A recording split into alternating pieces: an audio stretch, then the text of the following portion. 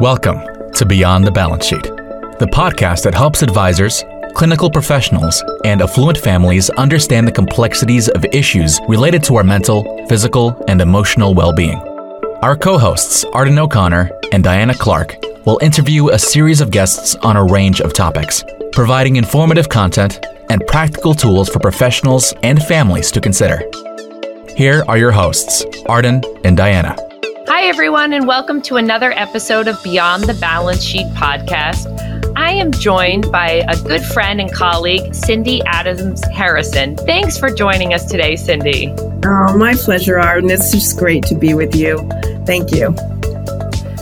So by way of background for our viewers today, Cindy is a licensed social worker and has a master's in education and has a specialty in performance coaching that she applies both techniques she learned from the sports world into business. She also is the managing director of the Center for Private Business Owners at PKF O'Connor Davies Families Advisory Services. So Cindy, my first question is, what the heck is a performance coach? You know, what jumps to mind for me is that character from Succession. I quote this show too many times, but Wendy from Succession, who is coaching all the managers at the hedge fund about how they can be better, be stronger. You know, is that the definition or what is it and when do you use it? Well, my experience came in a very odd way because I came as a sports psychologist. I did all my doctoral work and really wanted to follow through. When I was coaching, I'm a previous figure skater, competitive figure skater. And one of the things I noticed when I was working with my kids on the ice was that some kids would work really, really hard and fall apart in front of judges, and other kids would barely show up to practice and go out in front of judges and just shine like nobody's business. So I wanted to figure out what is that magic recipe that allows someone to follow through on all their efforts. And so my avenue was going through studying sports psychology. So working with individuals, teams to achieve their determined goals, whatever that might be. That I got sort of hijacked into the world of family business consulting. And the ability to apply not only my clinical skills, but those of performance, which sports psychology is grounded in, into the world of business is what happened. So it's a kind of an interesting path. It's certainly an interesting mix. And I'm going to start with the sports psychology side. So are all athletes, eligible or appropriate for sports psychology coaching? Is it when folks are, is it a preventative service, like to get people better prepared, as you say, in front of judges? Or is it, does it have applications when people are struggling either with actual performance or with the psychology behind, competition? That's a great question. And certainly it's to be preemptive, to be proactive. Everything about sport is being proactive, being prepared. And so ideally, you would want anyone to be working on the mental side of their game as well as the physical, technical side of their performance. So the mental, emotional side is considerably important for any athlete who wants to perform at a high level. So absolutely, I'd rather be on that side. Very oftentimes that doesn't happen necessarily. And so we see someone who might be stumbling in terms of anxiety, could be a lot of other wellness issues that might be going on for an athlete, especially today with how complicated things have become versus COVID. There's so much backlash that has happened in the athletic world from that and sort of regaining equilibrium for a lot of these student athletes, especially. So, hopefully they come and prepare the mental side of their game just as much as the physical.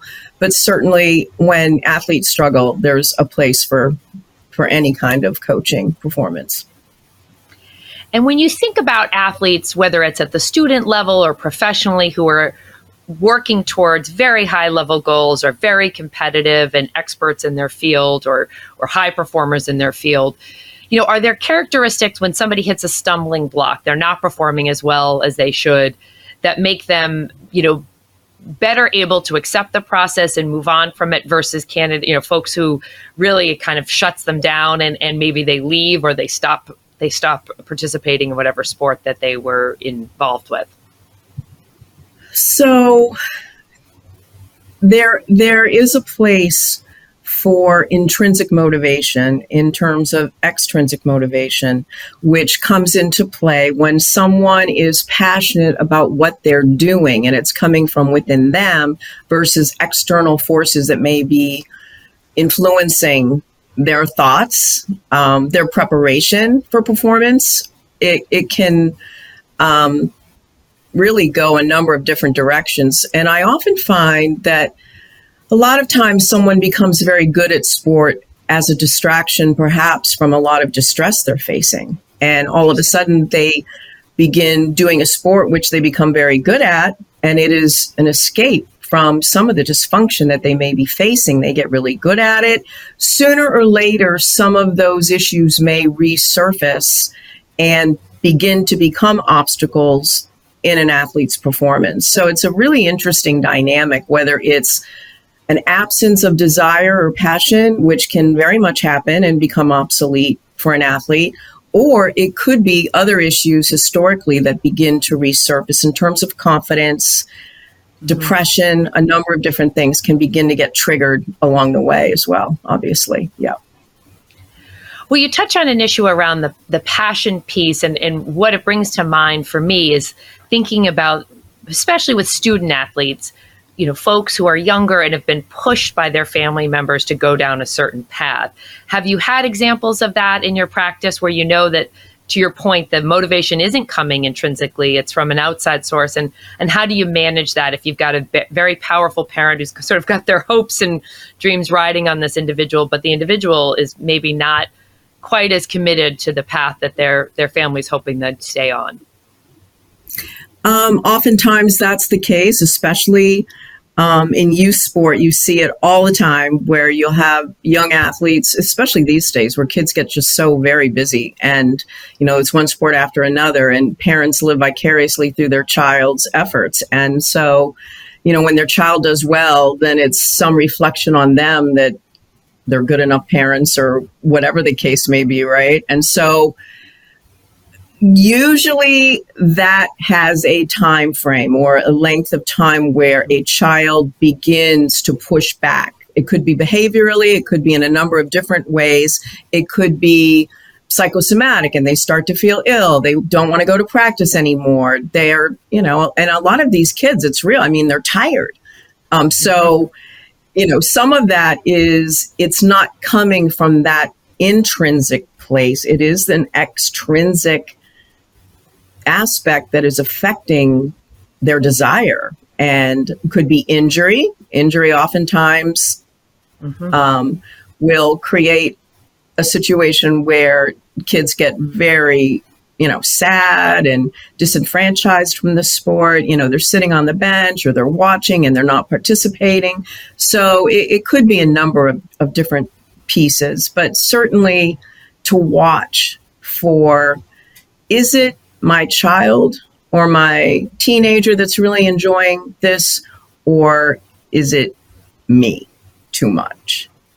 So I think it's a great point. I mean, I remember, and I can't remember the name of the documentary, but it was 3 professional athletes who talked about their intrinsic motivation. Wayne Gretzky was one of them, and he talked about getting on the ice and that it wasn't his father pushing him out the door with a hockey stick, that he just naturally went to the local ice rink and practiced for 2 hours in the morning.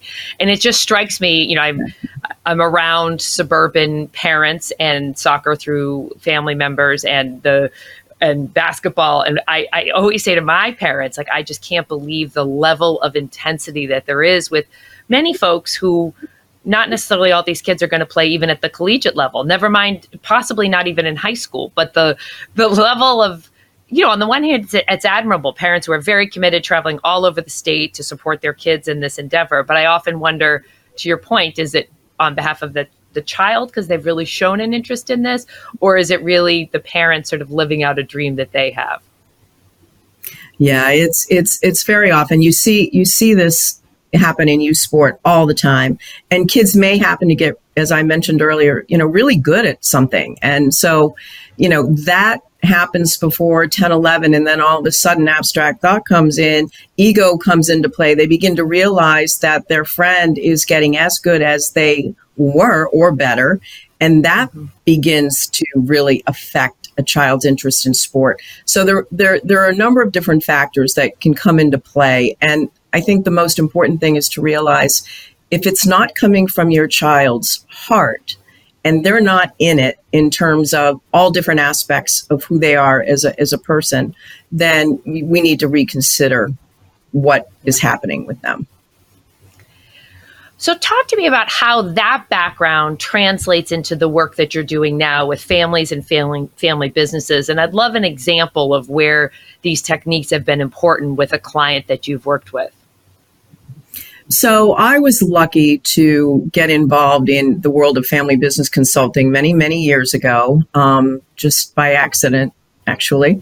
And my colleague recognized that obviously I was clinically trained. So understanding family dynamics and also the performance aspect was a huge plus in terms of, business is a performance arena, just as sport is. So all of these things transferred very nicely. When you have a business and or family organization, family business, you've got relationships that are embedded genetically and biologically, generation after generation after generation. That's pretty intense, a little more intense than what we might look at in terms of a sport athletic team.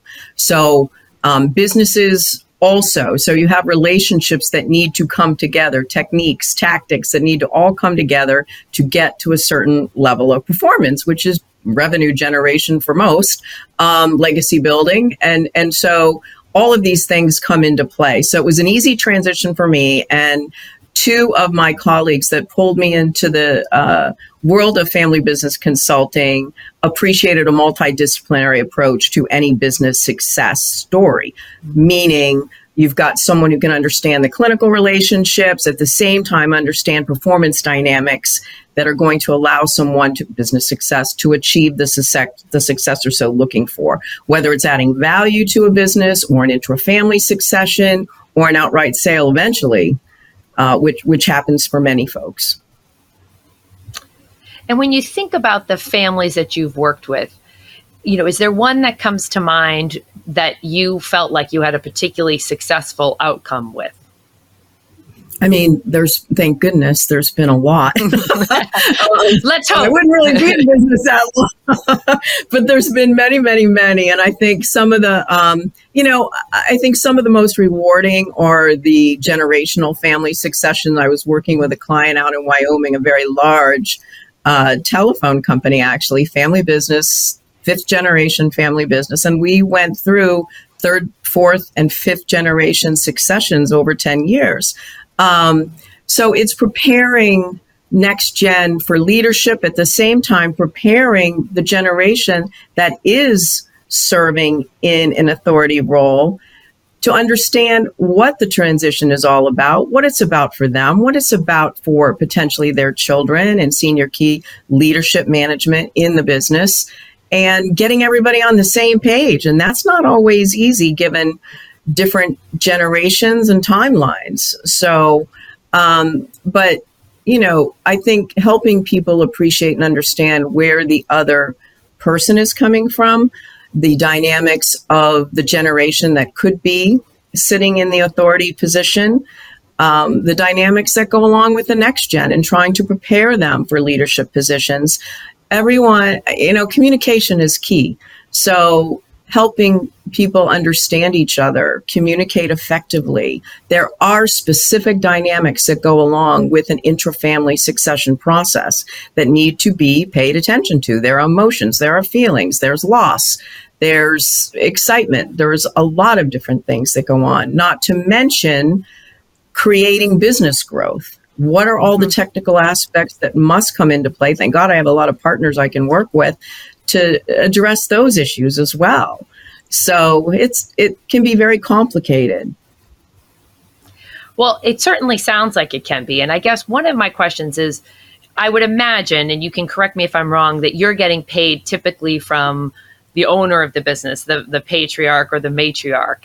Is that accurate, or am I assuming that? Actually, that is a really good question, because In the way that I approach it and what I have been taught that has been successful is the business is the client. So, and the reason for that is when the business is the client, and, oftentimes I'll be sitting at a table, I'll put a chair up to the table, and, family members, it could be key senior management as well. But we're going to pay attention to this chair at the table because they have a seat at this table. And really the business health, if we're not paying attention to business health, then if the family has conflict and the business implodes, chances of truly being able to help the family heal disappears. So the needs of the business, best business practices have to be paid attention to for a number of reasons. Keeps the business safe, keeps the family safe.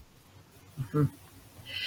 I guess that's actually a great distinction. And I think I love the idea of the chair being there, because I think while everybody would say that's the goal, I think it gets lost oftentimes in family business situations with emotions, with previous patterns of relationships in the family system. You always did this, you always favored this person. It's very easy for those dynamics to overwhelm a family and make it harder, frankly, to make progress. I guess one common dynamic that we've been privy to, and it's certainly been portrayed in the media, I can reference Succession again, but in other stories, is the very kind of domineering / successful patriarch who's looking at his children, possibly grandchildren, nephews, as less sophisticated, less able to bring the business. And that may be his perception. It may be the reality. It could be a combination. It really depends on the scenario. But what do you do in those circumstances? I think even if the business is paying for the services, at the end of the day, I always feel like, gosh, they must have a voice that can drown out almost anyone else in the room, making it challenging to bring some of those other voices up in the conversation and make the job of the consultant quite difficult.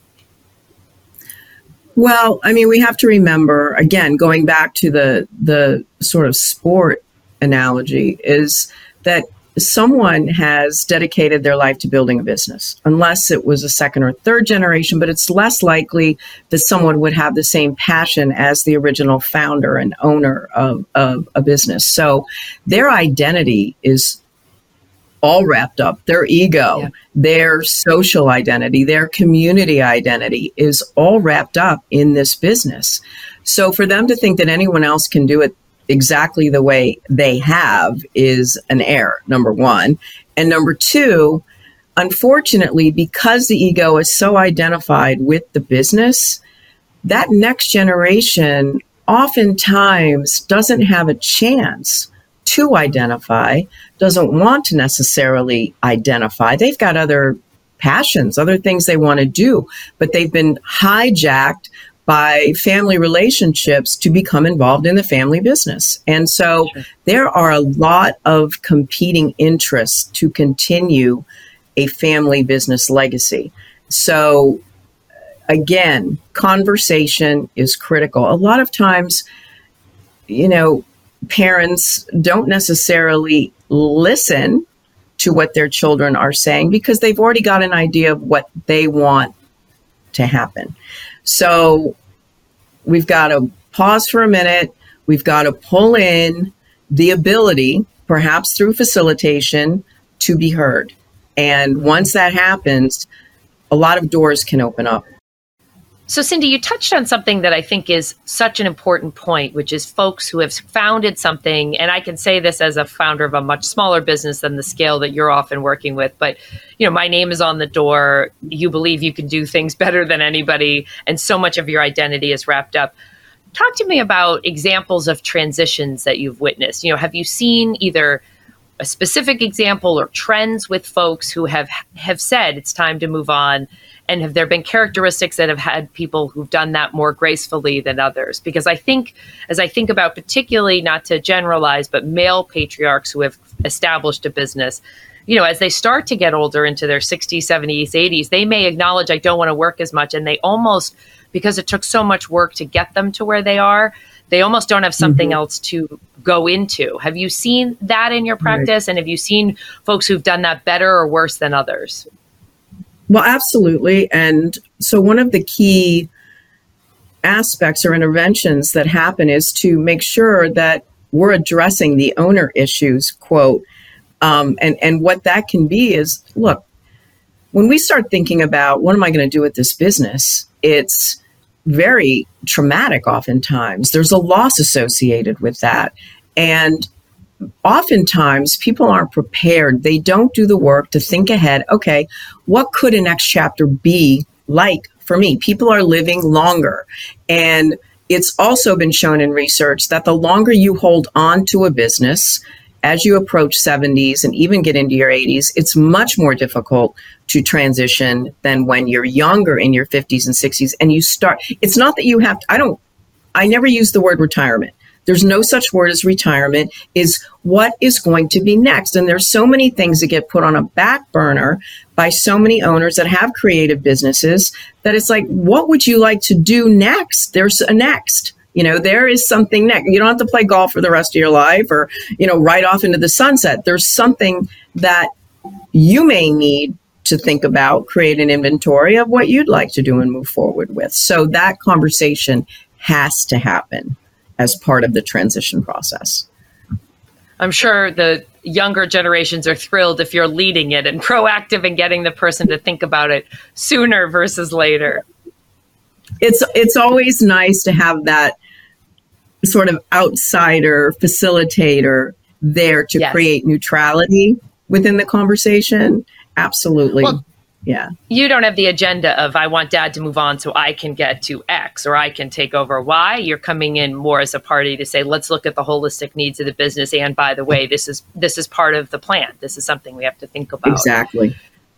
Without sharing, obviously, client names or specifics, is there a case that you can describe that gives us a sense of what you learned from it? One of the cases that, whether it's a good or a not so great outcome, that was a professional milestone for you in terms of your development.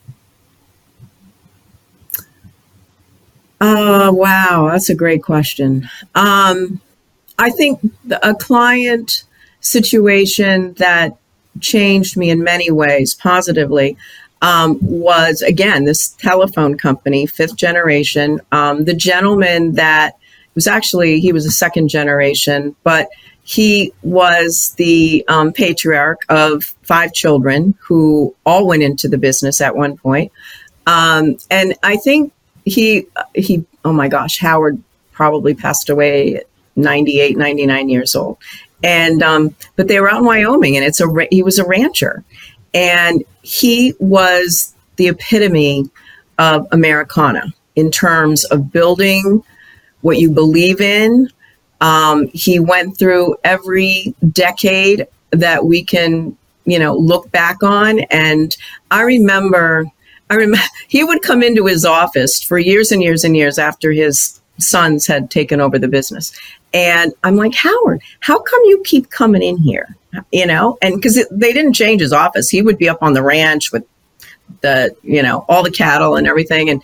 And he goes, Cindy, because he would look through the mail. He would look through the mail every single day. And he goes, I know exactly what's going on. This is a few years ago. Look, I know exactly what's going on when I go through the mail of this business. He would know receivables. He would know any type of anything that was happening. And I thought that was very clever. And he always continued to maintain his role with all employees, even though he wasn't in the day-to-day weeds.